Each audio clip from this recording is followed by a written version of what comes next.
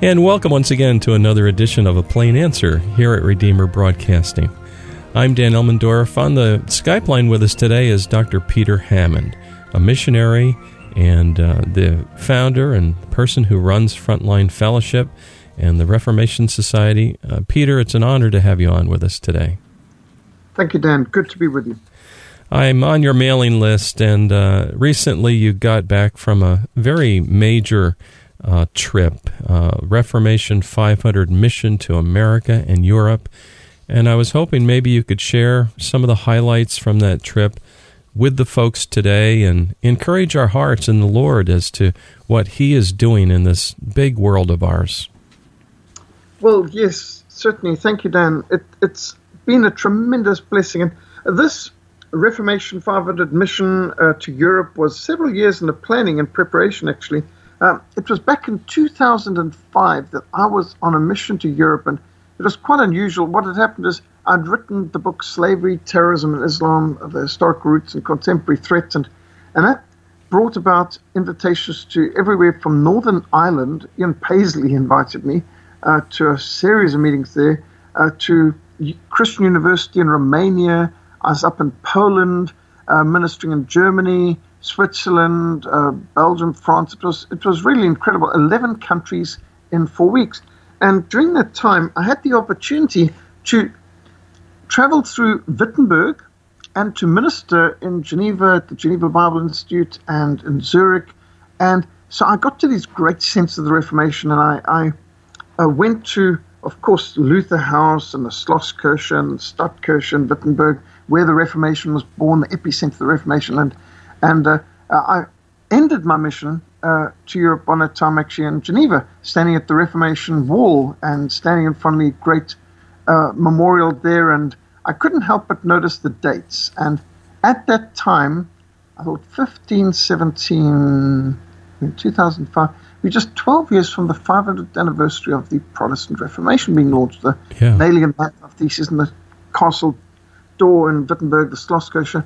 And so I started to think about what could we do this is really a monumental historic milestone of such importance, and we can use this for education, for evangelism, and even for emphasizing the life-transforming doctrines that made the Reformation in the 16th century such a great movement for faith and freedom, such a tremendous revival of faith and real freedom, productivity, prosperity.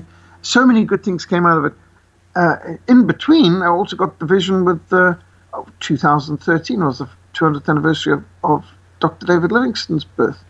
And Livingstone's the most honored and respected name in all of Africa. And best friend I've ever had. So we had a very bold move, the Livingstone 200. We ministered across 12 countries, 12 huge countries that David Livingstone walked across and ministered across in his 26 years of dedicated labors on the African continent. And we had phenomenal amount of ministry and ended up at the Victoria Falls, which he named and made known to the world and measured and so on. And everything from the Zambian government, national TV, the local TV, the mayor's office, they're all there. And it was just wonderful that we could see that we could use these historic milestones for evangelism, education, and emphasizing great doctrines. And so this one, and of course Germany, Wittenberg was the epicenter. So I started planning what we would do in South Africa and what we'd do there. Well, goodness me, did this ever get carried away? Over the last 5 years, since we launched the 95 Theses for Reformation Today, which is basically putting a whole lot of what Luther and other reformers like Tyndale, Zwingli, Calvin had said on different key points, and trying to concentrate on also some of the more thorny issues that have popped up in our day that they didn't deal with, but looking at, well, what would they have said considering the doctrine spoken, for example, the attacks on marriage or on the creation details in Genesis. And so a whole lot of things that, well, Martin Luther spoke with crystal clarity on education as a battlefield, and that he's afraid that schools will prove to be wide gates to hell unless they diligently labor in explaining the Holy Scriptures and engraving them in the hearts of youth. And I advise no one to place his child where the scriptures do not reign paramount. So there we thought, wow, how much clearer it could be. And he said it almost 500 years ago. So what I did was put together this 95 Theses from a whole range of what the Reformers spoke on to make short, sharp statements and scriptures supporting, much like what Martin Luther did dealing with indulgences, but of course that battle's won. So this started to distribute, and it got translated into Spanish and French and German and Dutch and into Flemish. It was distributed in Afrikaans and all over, and we started to get people many parts of the world and all over Africa, and invitations to run Reformation 500 conferences in Nigeria, Zambia, Malawi, Swaziland, Lesotho, Botswana, Namibia, Zimbabwe. So this Reformation Africa Overland Mission started to really expand. And then I started to get invitations to run Reformation 500 conferences in the Netherlands and Belgium, and inquiries from France and even from California and from Idaho and from Pennsylvania. And so I started to put these things together. And in this year, I've been to America 3 times, which is very unusual for me. I don't normally come across the Atlantic more than once a year. And this ministry in Europe just it grew into this month-long mission. In the end, I did 56 meetings, including 8 conferences and 9 church services, and it was intense. The highlight for me was the Netherlands ministry, actually, extraordinarily. I never expected that because, to be honest, I thought that the church in the Netherlands was dead. And I had my first day there. There was a day seminar in the middle of the week on a Wednesday at a Bible college, and it was a small Bible college. I don't think they had more than 18 students, but there was 100 people at that day seminar dealing with the Reformation, and I had wonderful opportunity to deal with the steps to Reformation, the battlefields of Reformation, the dangers that watchmen on the wall should be warning against. But then there was a school the next day, all day, lecturing them. They wanted all aspects of the Reformation, and it's just great. And that evening packed full of people coming from very far and wide to hear more about this. And of course, I'm being translated into the Netherlands language. And then I'm driven off the next day to North Holland to a Reformation and Revival conference. Well, you know, we counted pretty good if we can get 100 people to a conference like that. Over 960 people came to this weekend conference from Friday to Sunday, and there were 3 prayer meetings a day with earnest, fervent, dedicated, where there was no real gap. It was just one person after pouring out their hearts. And when people are praying that intensely, you can imagine that the ministry is easy. It was just tremendous. These meetings would carry on until 10:30, 11, 12 at night. And I'd be dealing with so much counseling and question and answers, hours and hours. I must say, I felt absolutely sucked dry, exhausted. I'd sort of pass out at the end of the day and be amazed to wake up to the sun rising. And it was extraordinary as they wanted ministry on the Great Commission, on the Reformation, and on Martin Luther, and the teachings and how to revive our devotional life, and all these different aspects. So that really amazed me to see that there was so much spiritual life, even in what we would consider one of the deader parts of Europe. Yes. Yeah, you really caught my attention there about the Netherlands. I have, well, of course, my name, our family many years ago came from the Netherlands into the New York State area, well before the Declaration of Independence even. And, the Netherlands had a very strong Dutch Reformed element, and yet today I felt the way you did, like, the churches are mostly dead, and it is encouraging to see God doing a work there. One of the things you mentioned was that there's dangers, and watchmen need to be warning their people. I wonder if perhaps they let down on that in some respects. Yes. For example, here's an interesting one. When I saw these people, and by the way, it was mostly young people, young parents, parents with lots of children. Good. Where you might see a parent with 2, 3, 4, 5 children, which in Europe is rare because the average marriage, well, they're lucky if they have one child in general, but not amongst the Christians. And these Christians were Reformed Christians and very evangelical. So I was quite surprised to see how many young families there were at this camp, because I did a Reformation camp up in Denmark some years ago, and I think we had almost 100 people there if you counted all the children, and they also had a lot of children each, generally speaking, and I thought that was a pretty good turnout in Denmark for a Reformation conference. But in the Netherlands, it struck me, and so I asked, where do all these people come from? They said the Bible Belt. I said, the Bible Belt of where? Of Holland. Yes. Wow. Yeah, Bible Belt in Holland? Yes, of course. Well, I wasn't aware of the Bible Belt in the Netherlands. And the next thing I was told was that you will not have any trouble convincing these people of sin. They're all Calvinists. Yes. They're well aware of their sin.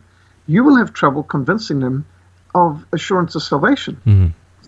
And, this is something interesting that I think that, of course, you can err on extremes, of course. But in the Western countries where I minister, we don't err on the extreme of having a great sense of the holiness of God and the judgment of God and the wrath of God, and having a tremendous sense of our unworthiness and depravity. We err more on the side of taking God for granted and taking our salvation for granted. But he said you will have great trouble persuading these people that they have assurance of salvation. And in fact, I found that so. There was a tremendous sense of need and of depravity of man and of our unworthiness and of God's holiness. But they did seem to have trouble grasping the grace and the mercy of God. They knew the terms and the concepts, but had trouble applying it to themselves. So there you can see that the Netherlands, they obviously had a lot of the truths, but not in balance. But then I don't think that we've got a balance either. I think we over on the side of rushing to assure people of their salvation instead of spending a bit longer on conviction and on deep excavating of the foundations to build solid doctrine on. So sometimes I think we find our people are a bit shallow in their faith. That wasn't the problem I had there. I found that these people had a strong understanding of the doctrine of God and the sinfulness of man, but they really needed help on assurance of salvation in Christ. That's fascinating. What about the people of the Netherlands? Have you observed anything regarding how they perceive the battle lines between a Christian civilization as opposed to Islam sweeping in and taking over? Oh, yes. No, many are seeing that. In fact, the Netherlands probably has the most vocal, outspoken opposition to the Islamization of Europe. And you've got, for example, Geert Wilders, who's very famous. He leads the People's Freedom Party, or the PVV, which is the second largest political party in the Netherlands. The Netherlands, like Switzerland, doesn't have a majority party. There's lots of smaller parties, and you cannot rule without a coalition. I think that's hard for America to understand, where you think you can only have two parties. But places like the Netherlands have many parties, and so no one party has a majority ever. Actually, I don't know if they've ever had that. So what you have there is coalitions which are continually changing. But you've got with the PVV a tremendous, courageous, bold stand on exposing what Islam is, and of course the secular humanists and the liberals are falling over themselves in hysteria because to them you can't do that. And even though Geert Wilders is a member of parliament, they charge him in court with hate speech. And it's not hate speech, but he's just quoting what they teach in the Quran and what they do. Sure. And for this, he's accused of hate speech. Now, he's an elected representative of the second largest party in the country, and yet they could drag him into court and charge him outrageous fines for basically telling the truth. Yeah. So this is where secular humanism's gone in Europe, that you can do anything from blasphemy to pornography, but what you can't do is tell the truth. And I met his second in command, was number 2, Martin Bosma, who's a senior member of their House of Representatives. And I found Martin Bosma the most intelligent, well-informed politician I've ever met in Europe. Neat. Well-informed on my own country, South Africa, the communists, the Muslims, the plight that Europe's facing. And we had an extremely fast-moving 3.5 hours of covering a whole range of things. He's doing his doctorate on how the Dutch media lied to the Netherlands people to betray their South African Afrikaans cousins into the hands of the genocidal Marxist ANC. That's quite an interesting thing, because the South African people, especially as they were known at the time, the Boers, back at the turn of the last century, were the most respected, loved people in all of Holland and, in fact, the whole of Europe, because they were standing up against the British Empire, the bullies of the world, and they were standing firm, and it was the misfortune of our Netherlands people in South Africa, the Afrikaans people, to have done a great trick into an area where the richest gold reserves were found in the world, and diamond reserves. And so the British Empire, of course, picked a fight, much like these days in the world. If there's a country that's got a lot of oil, America's going to bomb or invade or liberate them sometime. So back then, if you had gold and diamonds, the British were going to come and civilize you, I suppose. And interesting how the Boers, or the Afrikaners, went from being the most respected people in the world in 1900 to being the most despised and hated people in the world, vilified, in just 60 years. You know, that concerns me, because we see similar efforts here in the American media to totally misrepresent the Christian worldview and make us out to be enemies. Yes. What we're seeing right now is they are vilifying and demonizing God's people while they are glamorizing and deifying the enemies of God. Right. And this, of course, is something Hollywood has been doing for a long time. And if you look at, excuse me, making a slight deviation, but I think the whole world is aware of the Harvey Weinstein scandals. Yeah. And we are all standing back saying, are the people brain dead over there? Because Hollywood has been completely glamorizing adultery, rape, perversion, blasphemy. I mean, it's a blasphemy industry. The entire Hollywood industry is as vile, anti-Christian, anti-God as it is possible to be. Yes. And they laugh at every kind of evil. And you think, how many times has there been some Hollywood Academy Awards where people make jokes like, all these actresses, now that they've won this award, they won't have to pretend that they're like Harvey Weinstein and everyone. So they know, they knew. Yes. And then you get Meryl Streep standing up there and saying, I want to thank God, Harvey Weinstein. And it's quite clear she meant that Harvey Weinstein is God. Yeah. And there's lots of laughter and lots of people and they will continue. They mentioned Roman Polanski, who's wanted by the U.S. Justice Department for raping a 13-year-old, amongst other atrocities. And then his name is mentioned at the Academy Awards of winning this and that, and there's cheers, and the entire place erupts into applause for him. And now they want to act that they're shocked that Harvey Weinstein's proven to be a rapist, a pedophile. You had people like, is it Elijah Wood and others who have really in the past blown the whistle on how there's a tremendous amount of pedophilia and rape and child abuse and immorality, all that sort of thing in Hollywood, and child stars are all abused. And Barbara Walters immediately says, you can't demonize an entire industry like that. So she wasn't concerned at how his life had been ruined and how many people have been abused and taken advantage of by these sleaze buckets. She was concerned about image management for them. And so for them to suddenly act like, we're horrified and shocked, they have got to be kidding. They're not just hypocrites. Yeah. This really points out the need for what really drives you and all Christians, and that is the Great Commission and getting the gospel out. And not only that, but also seeing the gospel pervade all avenues of life so that everything is brought under the kingship of Jesus Christ. We've got maybe 2 minutes left. Can you encourage us along that line? Amen. This is what inspires us. The Lord who gave us the Great Commission will enable us to fulfill it infallibly. He is the King of Kings. He is the Lord of Lords. he cannot be defeated. Submit to God, resist the devil, and he will flee from you. If the devil is not fleeing from us, then either we are not submitting to God, or we're not resisting the devil, or both. But greater is Christ who's in us than him who's in the world. We are more than conquered through Christ Jesus who loved us. And the Lord has promised us that the earth will be as full of the knowledge of the glory of the Lord as the seas are full of water now. And as I went through Holland, I couldn't help but see this picture. You know, Netherlands, as I say, God made the world, but the Dutch made Holland.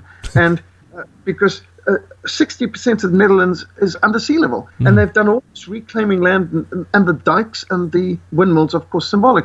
And I think many times we think of ourselves like that little Dutch boy who's got his finger in a dike because there's a crack in the dike while his sister runs to seek help. And, you know, we sometimes think like we've got our fingers, all fingers in the holes in the dike, and our knee and our toes and our forehead and our elbows. And, you know, the whole dike's about to give way. But actually it's the other way around, because light is more powerful than darkness. Amen. Not all darkness can put up the smallest light. Truth is more powerful than all the lies. And in fact, the dikes are being put up by the world. It is Hollywood and the liberals and media and government who are putting up walls to try and keep the light of Christ out, to try and keep the truth of the gospel out of the public sphere and out of the schools. And when suddenly a passion of the Christ comes through, there's a crack in the dike. And when the Creation Museum gets established, or the Ark Encounter gets built up, or whether it is our Christian radio programs or newsletters or books and Bible being published in different languages, these are cracks in the humanist's dike. And they're the ones who fight against the force of the whole ocean, because the ocean represents God's power, and nobody can win against God. And it's not us Christians who are putting up dikes to keep the world out. It's the world who are putting up dikes to keep Christians and Christianity out of the public sphere and out of the schools and universities in particular, and the intellectual discussions on science and intelligent design. So there is no doubt that the earth will be as full of the knowledge of the glory of the Lord as the seas are full of water. One day, every knee will bow and every tongue will confess that Jesus Christ is Lord, to the glory of God the Father. And that means everyone. So the question isn't, will you bow to Christ? The question is, when will you bow to Christ? Because you will bow to Christ either as judge then or as Savior and Lord now. Today is the day of grace. Today is the day when salvation is freely open and available. But the day will come when every knee will bow and every tongue will confess, and it'll be too late for salvation then. It'll be to God as judge. So the question is Jesus Christ your Lord and Savior, or is he your eternal judge? And it is a privilege to serve the King of Kings, to be a servant and to be a soldier, and to be involved in this wonderful work of making disciples of all nations and teaching obedience to all things that the Lord has commanded. And what we are seeing in the world is a counterfeit kingdom. Because this new world order, that's the devil's kingdom. It's his counterfeit. And he's got his own gospel, if you like, and he's got his own message, and he's got his own commandments. You know, thou shalt not be a racist, and thou shalt not be an Islamophobe, and thou shalt not be a homophobe. And they've got their laws, they've got their sacraments even. I mean, abortion is their own human sacrifice. It's their, like what communion is to us, that seems to be for them. They fight with a religious fervor. And Alexander Solzhenitsyn and Richard Wurmbrand and people who have suffered in the concentration camps of the communists in the East, they've warned us of this, that what we're facing in Marxism and the New World Order is a godlessness that's tenaciously malevolent, malicious, hostile. It's antichrist. And I don't think the average Christians in the West realize this world war of worldviews that we're involved in, this colossal clash of cultures and civilizations. But I think many people have been dulled by what Hollywood and what the secular humanist education institutions have been doing in presenting an alternative reality to people. Brainwashing. It's not education, it's indoctrination that you're getting in the state schools, especially in the United States and in Europe. And we as Christians, when we say no, we're going for home education, we're going for alternative Christian media, and we're not going to plug into the world, and we're not going to tune into their propaganda. We don't want their lies besmirching our children and our futures. So this is what we're involved in the Great Commission, that we are going and making disciples of all nations. And I see it as bringing light to the darkness. And we have the forces of God and truth and the light behind us, and they have nothing but dikes to try and keep us out. And I think the picture, which I saw wonderfully going to Europe now, because I went to where the Berlin Wall had stood, and walked over where before I'd had to smuggle in when the Iron Curtain was up. And when the Iron Curtain was up, I was one of those people who thought it would be up till Jesus came. I didn't think we'd see the Iron Curtain come down in our lifetime. Yeah. And yet, the Leipzig prayer meeting began, and their symbol was candles. And the Christians of Eastern Europe would be putting candles in their windows at night. They'd be walking with them. And the symbol was, not all the darkness can put out the smallest candle. Amen. And so this spread until I know that Ronald Reagan challenged Gorbachev to tear down this wall. He didn't. The people of East Germany and East Berlin, they tore down that wall. Right. No governments did it for them, neither East nor West. The people did it, and the church was at the center, and the prayer meetings were the dynamo that drove this whole movement. And the people who were smuggling Bibles in and broadcasting gospel radio programs behind the Iron Curtain were a vital part of this whole battle. But that was a victory that we saw in our lifetime, and that's a small part of the great victory we're still going to see, because all the apparent evil that we can see winning around the world, it's only temporary. We are going to see it come tumbling down just like the Berlin Wall came down. Amen. Well, praise the Lord. Today we've been talking with Dr. Peter Hammond, founder and director of Frontline Fellowship. Peter, if someone wants to learn more, where can they go and look you up? Yes, if you go on to frontlinemissionsa.org, so frontlinemissionsa.org, and that's our website. You'll see a lot of information, details and evidence on the Persecution Church and what's going on there. We've also put up a whole lot on our church history on reformationsa.org. So reformationsa.org. If you look on Facebook, you'll find, if you're on social media, Reformation 500. That's got a lot of what we just did on going around on this Reformation 500 mission, and Frontline Fellowship, which deals mostly with the persecuted church and our missions in Africa. Well, it's an honor talking with you, and Peter, keep up the good work, and thank you so much for joining us today. It's a joy. Thank you, Dan. God bless. And dear listener, please join us next week for another edition of A Plain Answer.